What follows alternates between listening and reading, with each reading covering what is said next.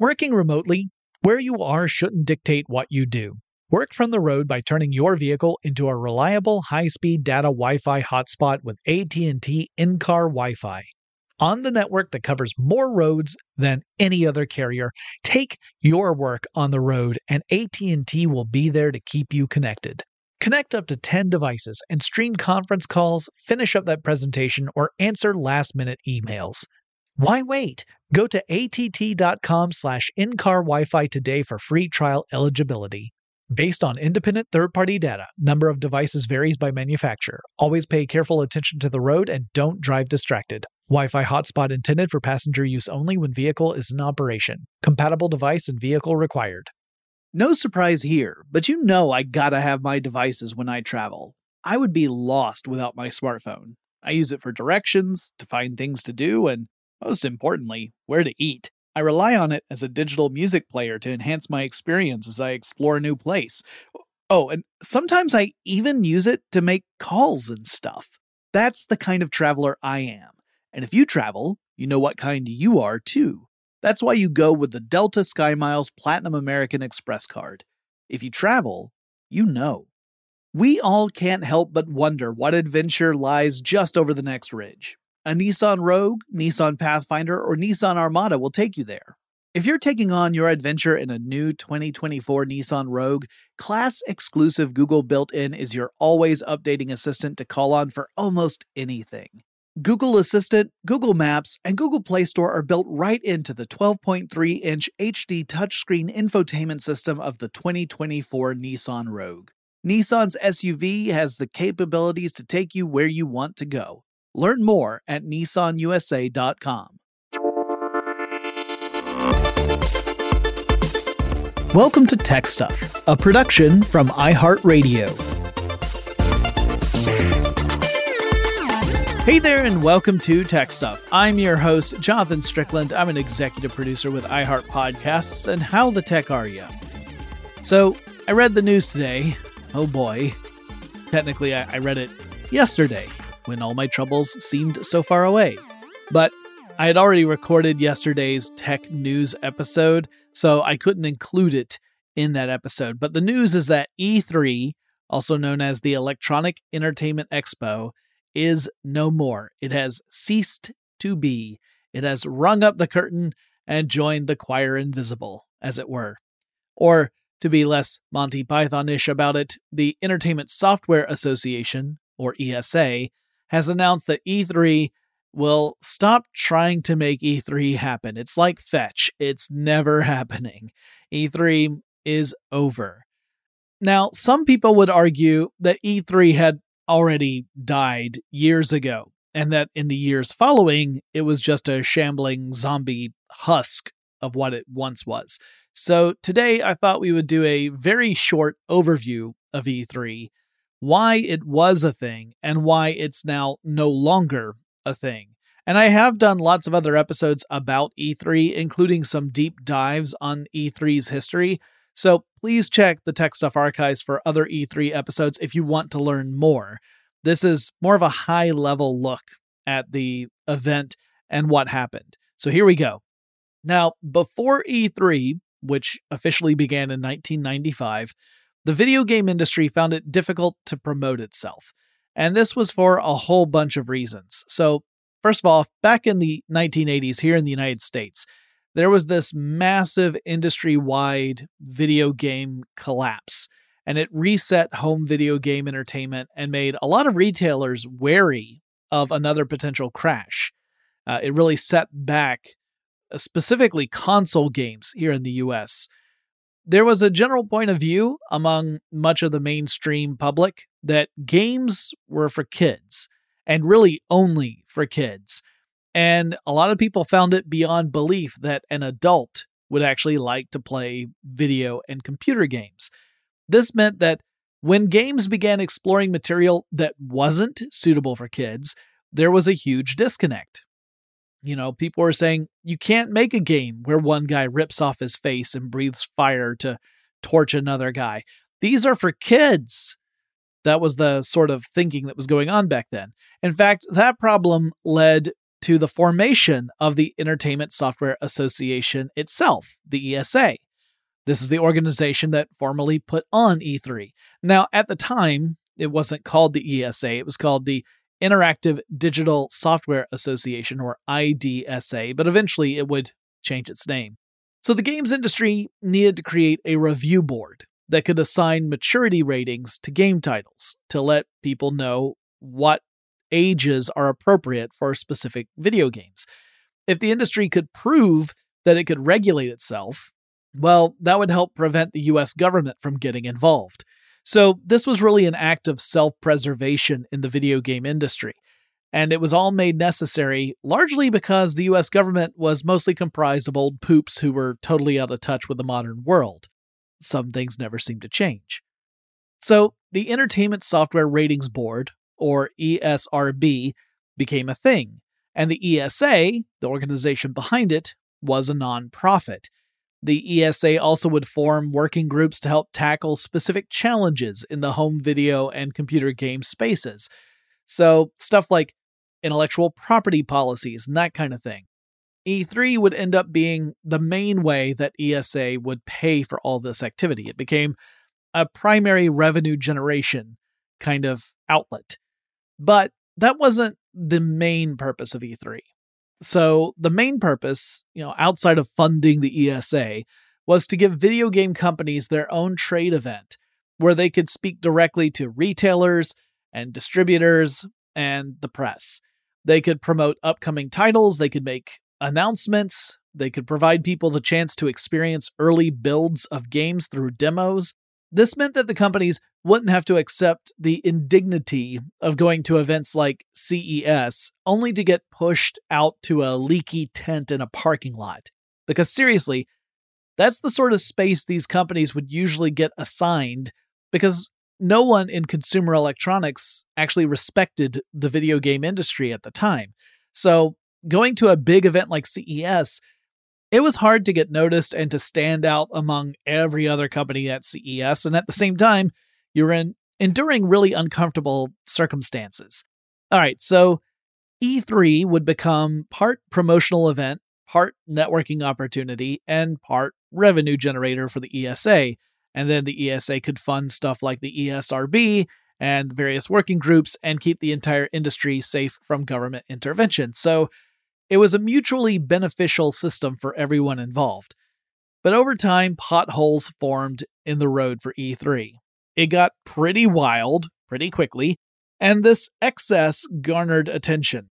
E3 started looking less like a professional trade industry event and more like a wild Hollywood party with lots of excess. And so the ESA tried to course correct, but it used way too heavy of a hand.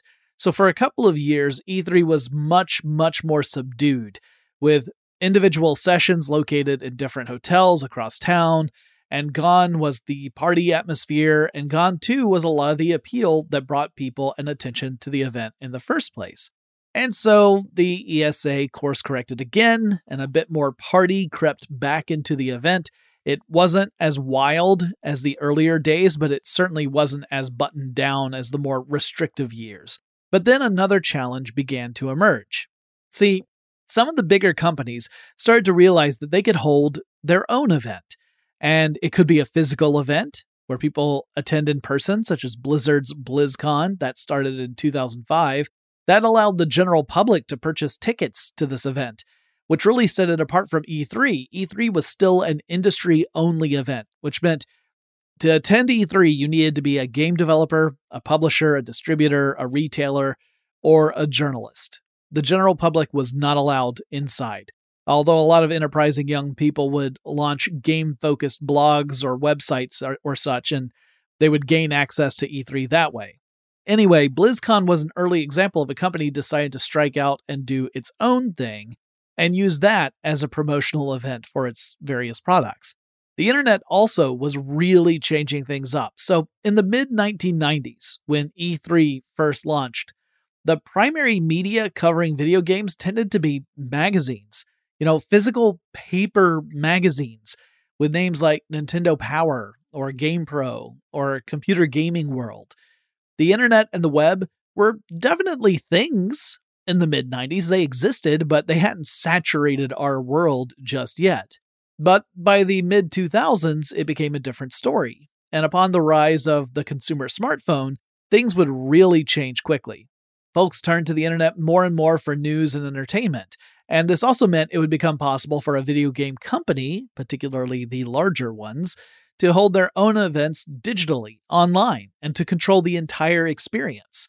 See, one of the downsides of E3 is that every company there is competing against everyone else for attention.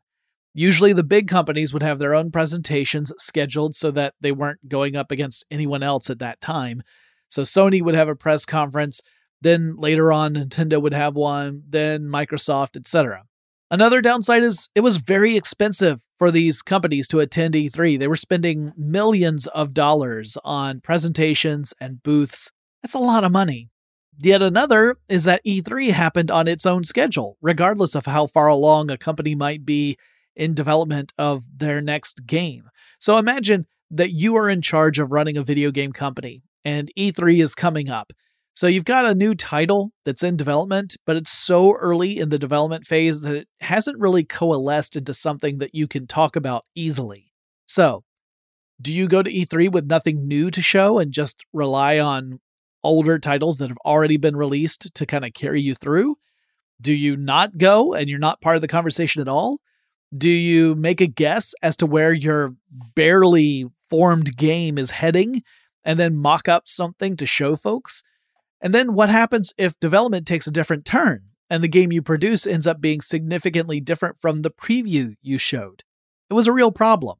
Holding your own event would give you far more control, and you'd have the spotlight all to yourself, and you wouldn't have to worry about whether or not you quote-unquote won E3. So the transition of companies leaving E3 didn't happen all at once, but there were signs as early as 2011. That's where we'll pick up after we take this quick break.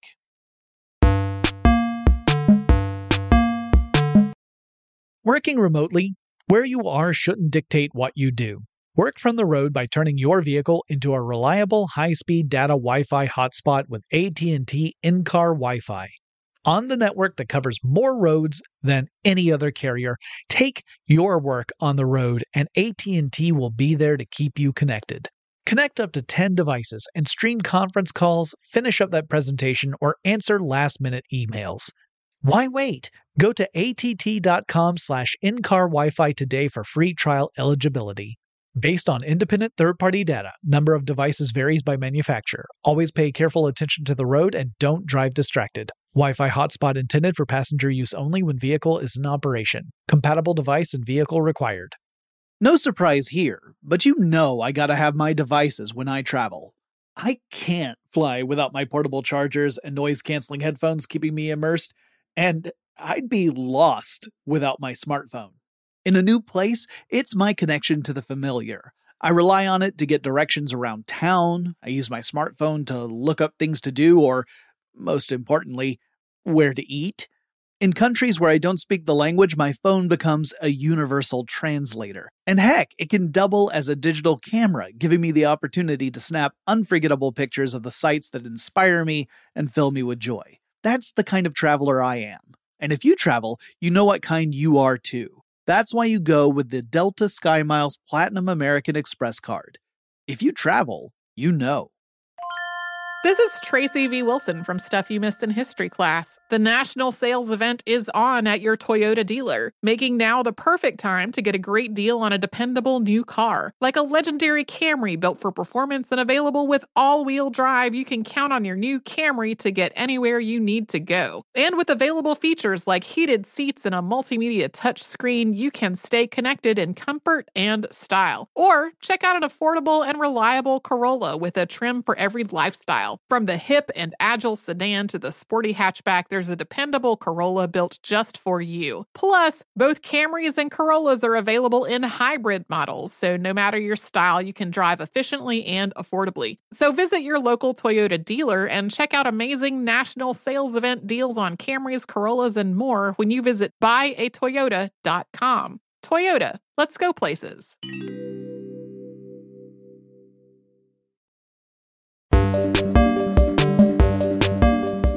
So before the break, I mentioned that in 2011, things began to change. That's when Nintendo held its first Nintendo Direct video news conference. And in 2013, Electronic Arts and Nintendo both chose to forego a live stage keynote presentation, instead opting to hold their own digital showcases around the same time as the E3 event. They did still maintain a presence on the exhibition floor, so they still had booths and stuff on the floor, but they didn't do a big stage keynote. They didn't do a live presentation in front of a live audience. Electronic Arts would further distance itself from E3 in 2016, and then Sony and Microsoft began to hold their own events. In order to unveil hardware, they would just use E3 to kind of announce software.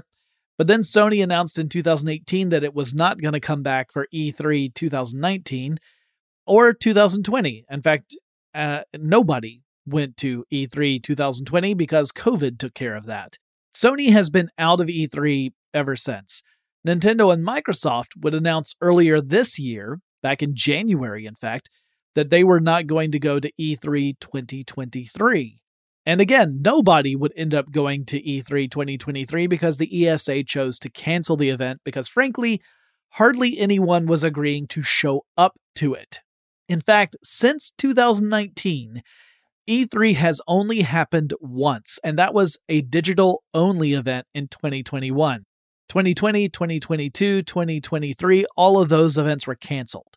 Other things contributed to E3's decline. For example, in 2017, the ESA chose to open the event up to the public on a limited basis.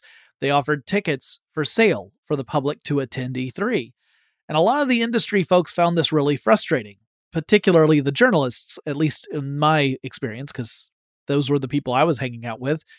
And that was because getting around E3 and doing your job got a whole lot harder when the general public was taking up space. But the ESA was in a losing battle. E3 was becoming less relevant as more companies drifted away and started to hold their own events. Now, that's not to say that everyone found E3 to be irrelevant. A lot of independent game developers used E3 to connect with media and with fans, and for a while, retailers. But that does bring us to another thing that has changed dramatically since the founding of E3.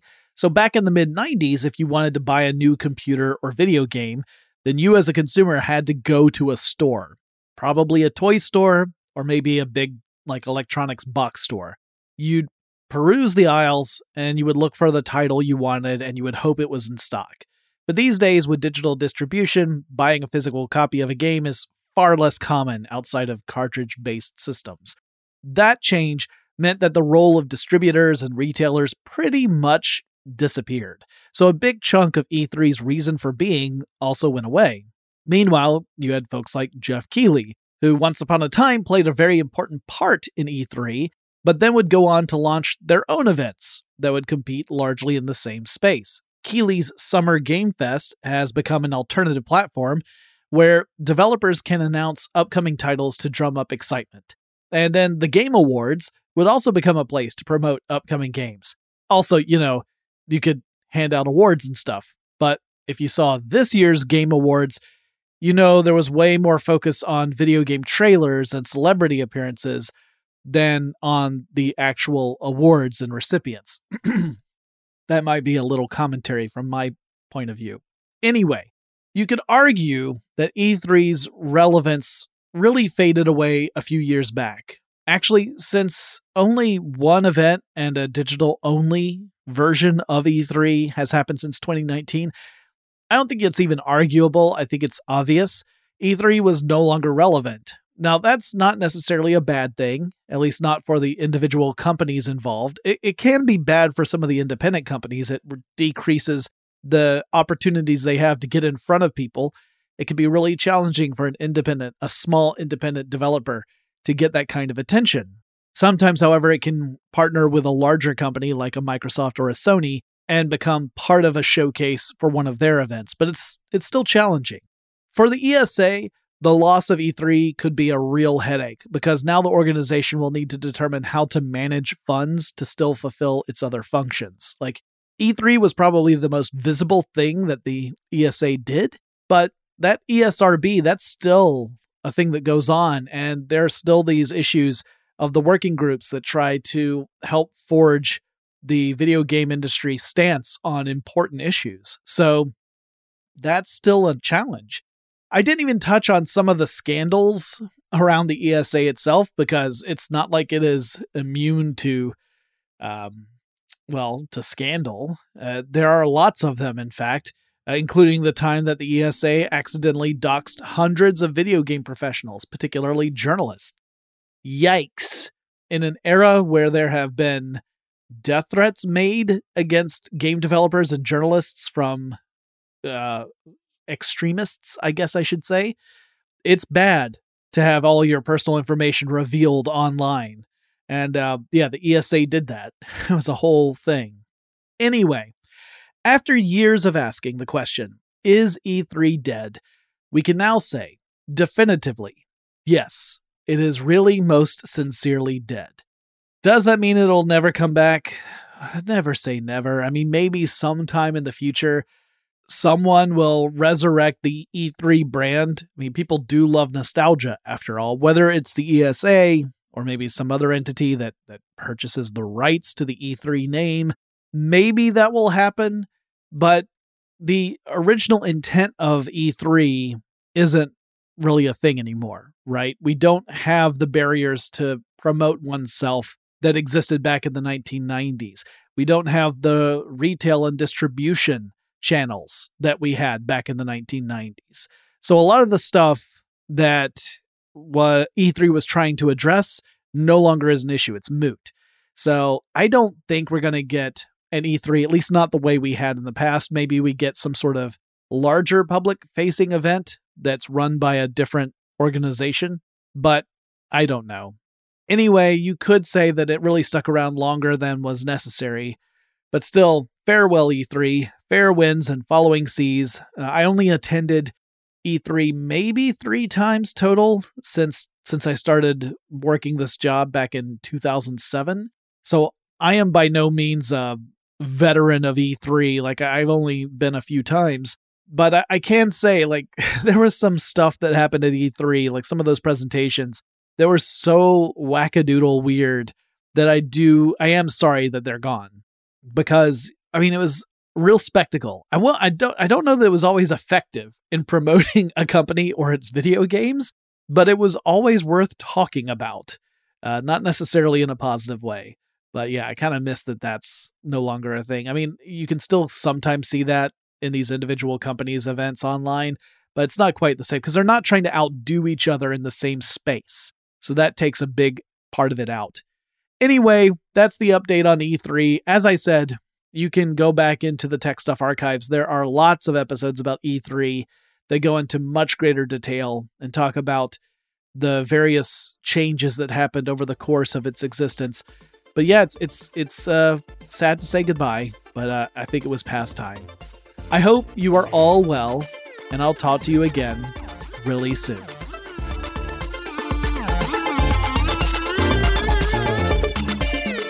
Tech Stuff is an iHeartRadio production. For more podcasts from iHeartRadio, visit the iHeartRadio app, Apple Podcasts, or wherever you listen to your favorite shows. Infiniti presents a new chapter in luxury, the premiere of the all-new 2025 Infiniti QX80, live March 20th from the Edge at Hudson Yards in New York City, featuring a performance by John Batiste. The all-new 2025 Infiniti QX80 is an SUV designed to help every passenger feel just right. Be the first to see it March 20th at 7 p.m. Eastern, only on iHeartRadio's YouTube channel. Save the date at new-QX80.com. Don't miss it. 2025 QX80 coming this summer. Does money stress you out? Let Facet flip your financial chaos into clarity. Finding Facet immediately put us at ease. Facet's innovative approach to financial planning ensures your money works as hard as you do, enabling members to experience the joys of having your finances in order. That makes us Facet for life now, I guess. Visit Facet.com, FACET.com to learn more. This ad is sponsored by Facet. Facet Wealth is an SEC registered investment advisor. This is not an offer to buy or sell securities, nor is it investment, legal, or tax advice. These testimonials are from current Facet members who are not compensated. All opinions are their own and not a guarantee of a similar outcome. Managing your diabetes just got easier. The powerful new Dexcom G7 lets you see your glucose numbers on your compatible watch and phone without finger sticks. And because Dexcom G7 is the most accurate CGM system, you can be confident in your food, exercise, and medication decisions. And all those decisions can lead to big results, like more time in range and lower A1C. Get started at Dexcom.com. Dexcom data on file 2023. If your glucose alerts and readings from the G7 do not match symptoms or expectations, use a blood glucose meter to make diabetes treatment decisions. For a list of compatible devices, visit Dexcom.com/compatibility.